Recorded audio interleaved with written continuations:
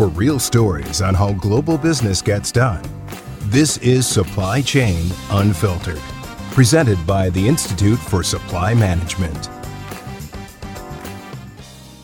Well, I hope you've got a pair of gloves close by, whatever, latex, landscaping, whatever, because today may require you to roll up your sleeves. We're going to get a little dirty. We are discussing cleaning up dirty data before you start with the ChatGPT. Thought it was very topical, needs to be discussed, and helping us sort through it all is the founder of the classification guru, Susan Walsh. How are you? Hello, I'm very well, thanks. How are you? I am anxious to get into this because, everywhere you turn these days, it's, we're talking about AI, machine learning, and right, and ChatGPT, and everyone's like, all hands on deck, and everybody dive in, and it's like, whoa, wait a minute, maybe there's some things we need to be thinking about first. So when I came across you, I met you at the ISM 2023 conference a few weeks ago. Maybe that's a month that was ago. So good. Wasn't it great? It was fun. Yeah. So what you do intrigued me, and in light of all the AI stuff going on, I thought, gosh, your timing with your business is just absolutely impeccable. So if you could take us back to when you first started the business, I mean, how did that come about?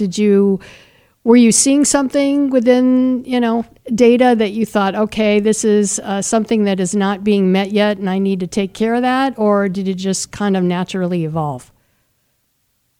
Bit of both, really. I had spent 5 years working for a spend analytics company, and previous to that, I had no experience in procurement or data. And so the only knowledge and experience I had was hands-on learning at this company. And when it came to look for another job, I didn't know where I could get a role doing the same thing. I didn't even know what my job was called. And so the only way I could continue to do what I love doing was to start my own business. But obviously, the main focus of the spend analytics company was the sexy dashboards that give you all the information. When I knew behind that was like 80-90% of just pure cleaning and classifying and spend supplier data that was messy and sticking it together. And I thought there must be companies out there that need that service. And at this time, there were no in-house BI teams. There were no in-house analysts. There were no procurement analysts. Those roles didn't exist. Everything was outsourced at that point.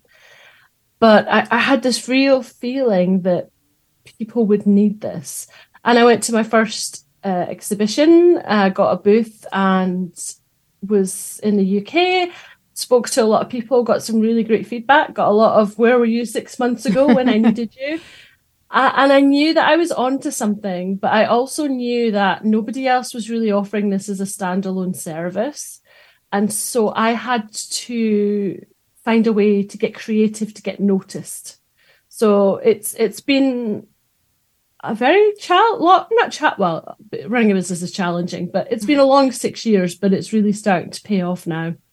And if you could stay in that space of when you first started the business, and remembering how data looked back then, what you were dealing with at that point, and now move it forward to where we're at now. Has anything in particular changed, and are there specific areas of concern we need to be mindful of? It's terrifying to say that nothing, and I mean nothing, has changed. Wow. Companies have been sold the myth that if you buy our tool or our software, it's going to fix all your problems or it's going to do all the work.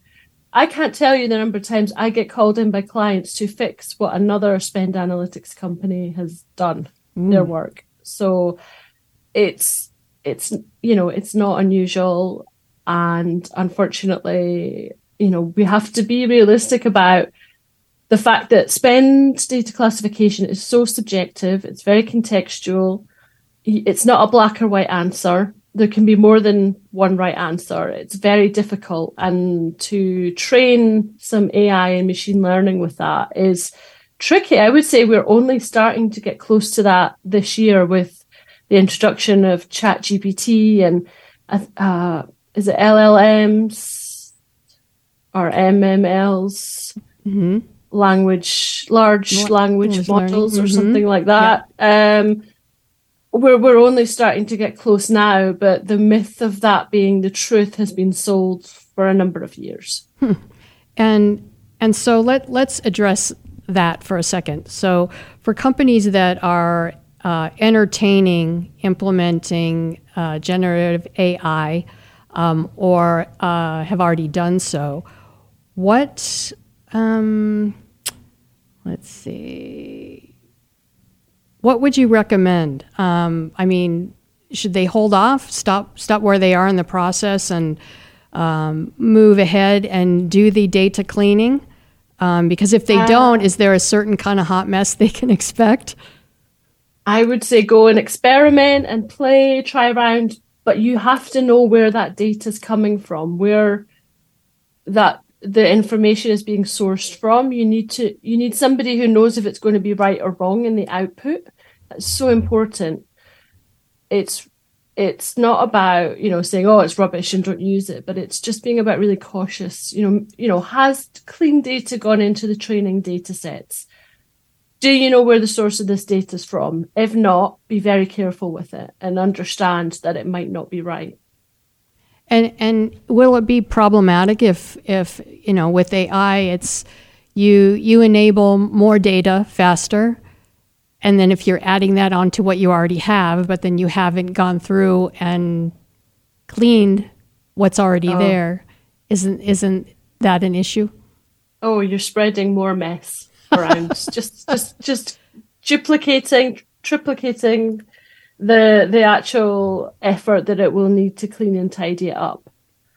And that's why it's so important. And we're really honest about the fact that, we're a team of people. We'd use automation, but we're really very smart about it. The majority of the work we do is kind of handcrafted by people who have been doing this for a very long time, decades between us. We've got experience. And so, we know what to look for and what not to look for. And so let's talk about the data cleaning process for a second. You've specifically developed a system called Coat. Yes, like the visual, imagine a red coat with shiny gold buttons on it. Yes, not too far off. But so can you explain Coat to us a little bit?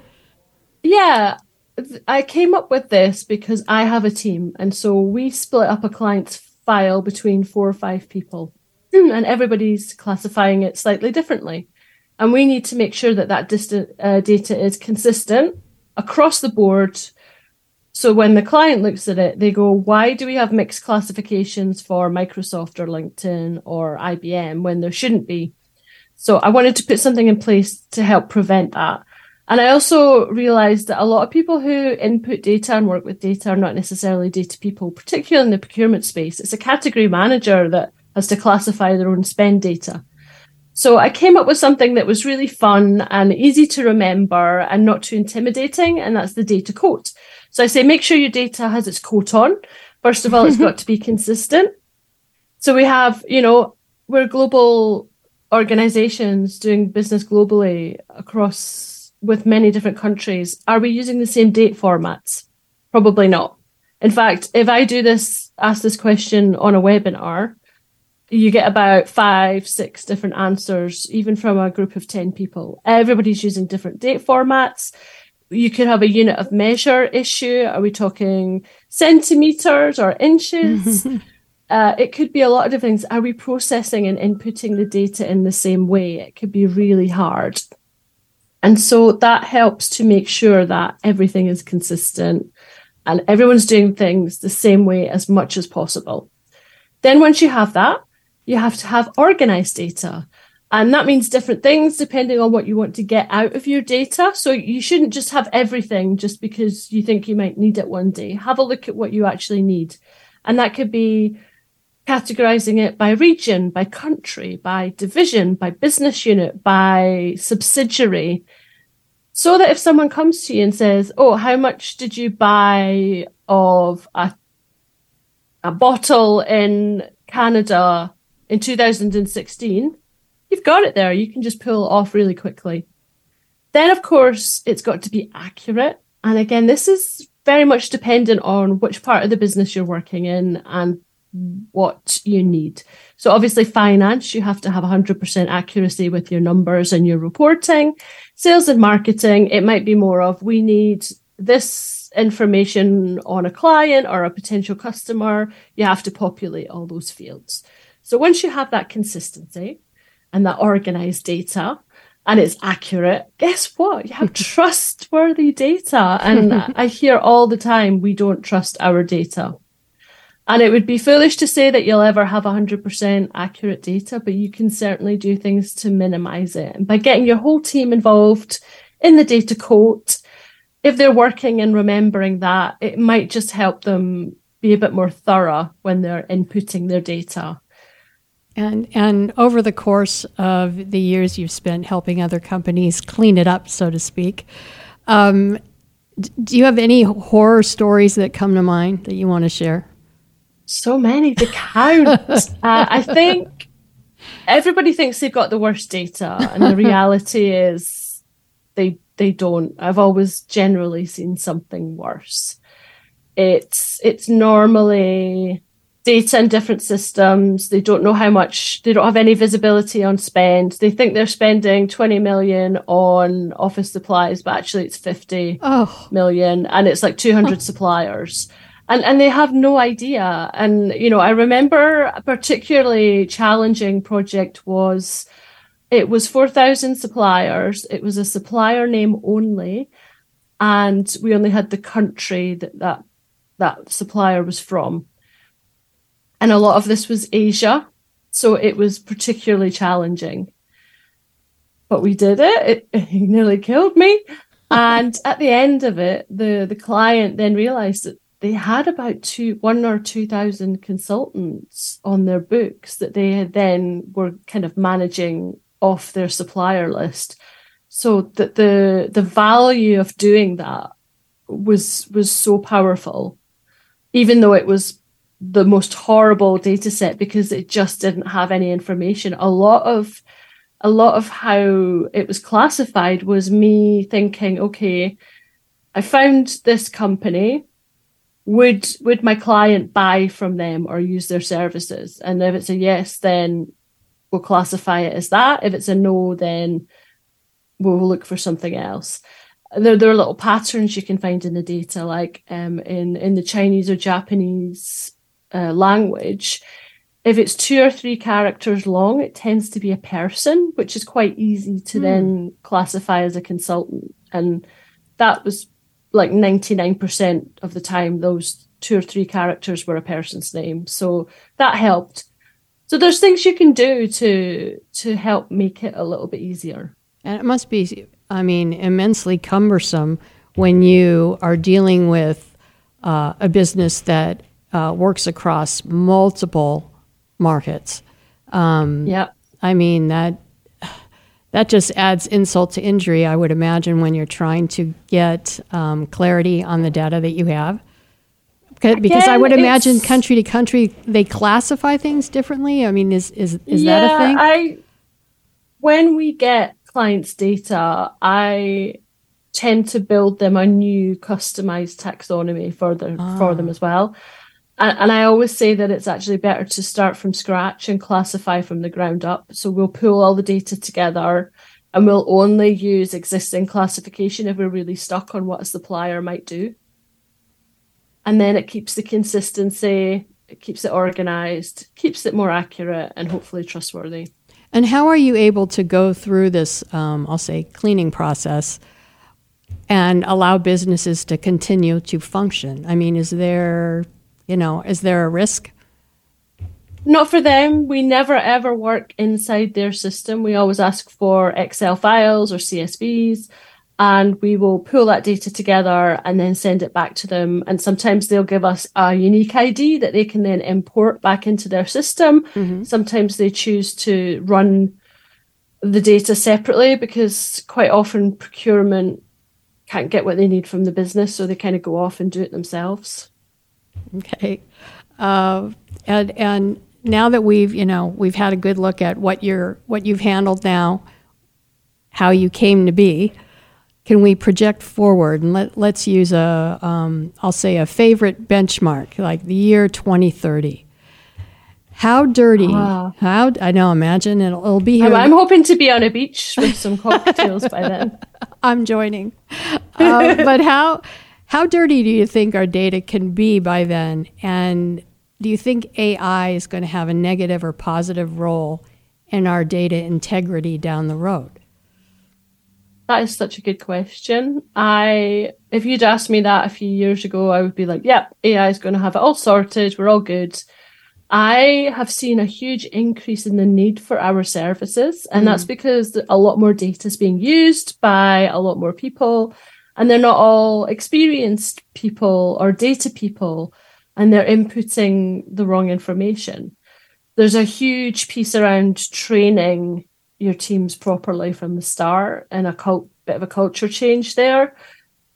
Again, it's not like a blanket answer for the AI question, because there are pockets of particularly procurement where it's fantastic. If you're buying lots of MRO, so maintenance, repair and ops parts, like nuts, bolts, screws, AI automation is great for picking up that stuff and classifying it. Anything that's more complex, then it's really hard. Same with, the use of building contracts or statements of work. Yes, use automation to do that, but please get a legal person and a procurement person to check it first, because there's inevitably going to be gaps. And we even have to think about the fact that people might try to sabotage the data pool. So the data that it's learning from, companies might actually be intentionally putting dirty data into that pool to, sabotage their competitors' data sets or something. I mean, I've heard it happens in other tools. It's not a kind of a tinfoil hat theory conspiracy theory that I've just made up. It could potentially happen. So again, let's not blindly trust the AI. It's going to do some great jobs that we hate doing as people, that take a long time, that are open to mistakes. We've seen that with RPA. They scan contracts now, and it's far more accurate than a human ever could be. So I think we need to, make the most of it where we know it really works, and where we're not so sure, we need to just have a bit more caution. Makes sense. So let's. I want to get a little cheeky for a second, if that's okay.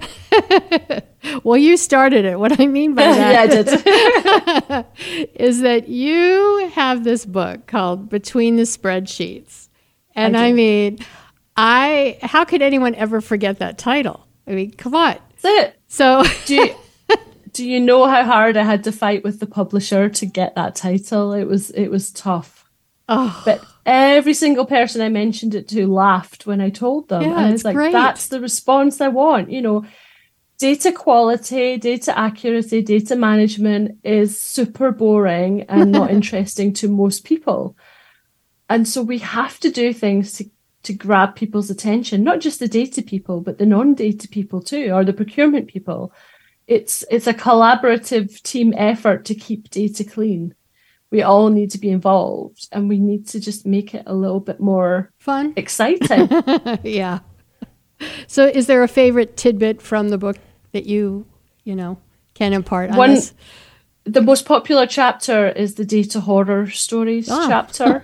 And that was, I collected via an online forum some anonymous donations from people who told their data stories. Yeah.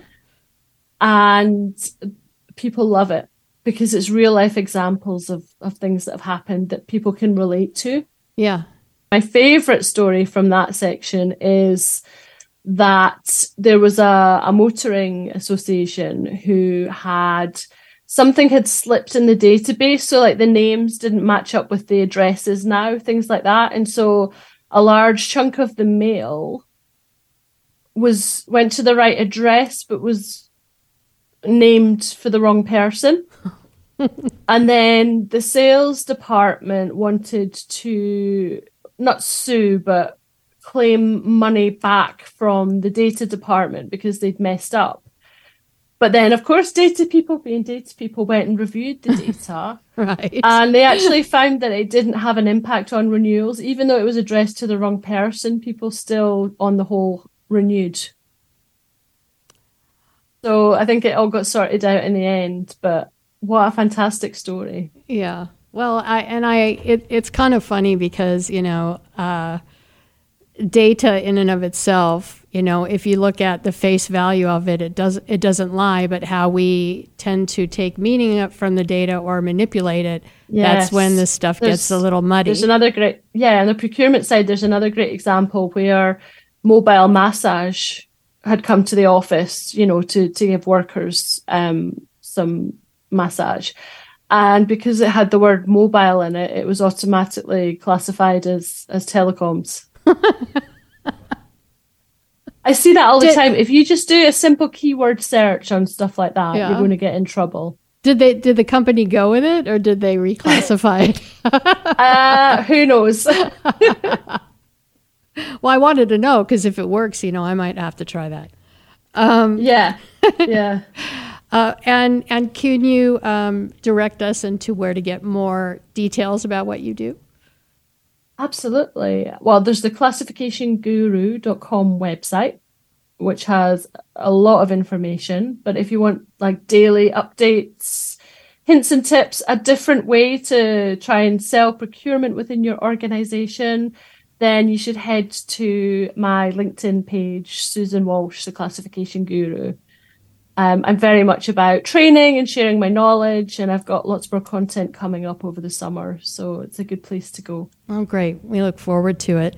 Thanks for helping us out today, Susan. I'm never going to look at my data the same way again. I hope not. Thank you so much, and looking forward to having you back. All right. Thanks very much. All right. Thank you. And please check out all of our podcast episodes, ismworld.org. You'll find lots of great information to help you through your day. Also, please check out other aspects of the ismworld.org website. We have so many fantastic resources, lots of content to keep you in the know about what's happening and also enlighten you on what we can expect to come. I'm Melanie Stern for ISM, and this is Supply Chain Unfiltered.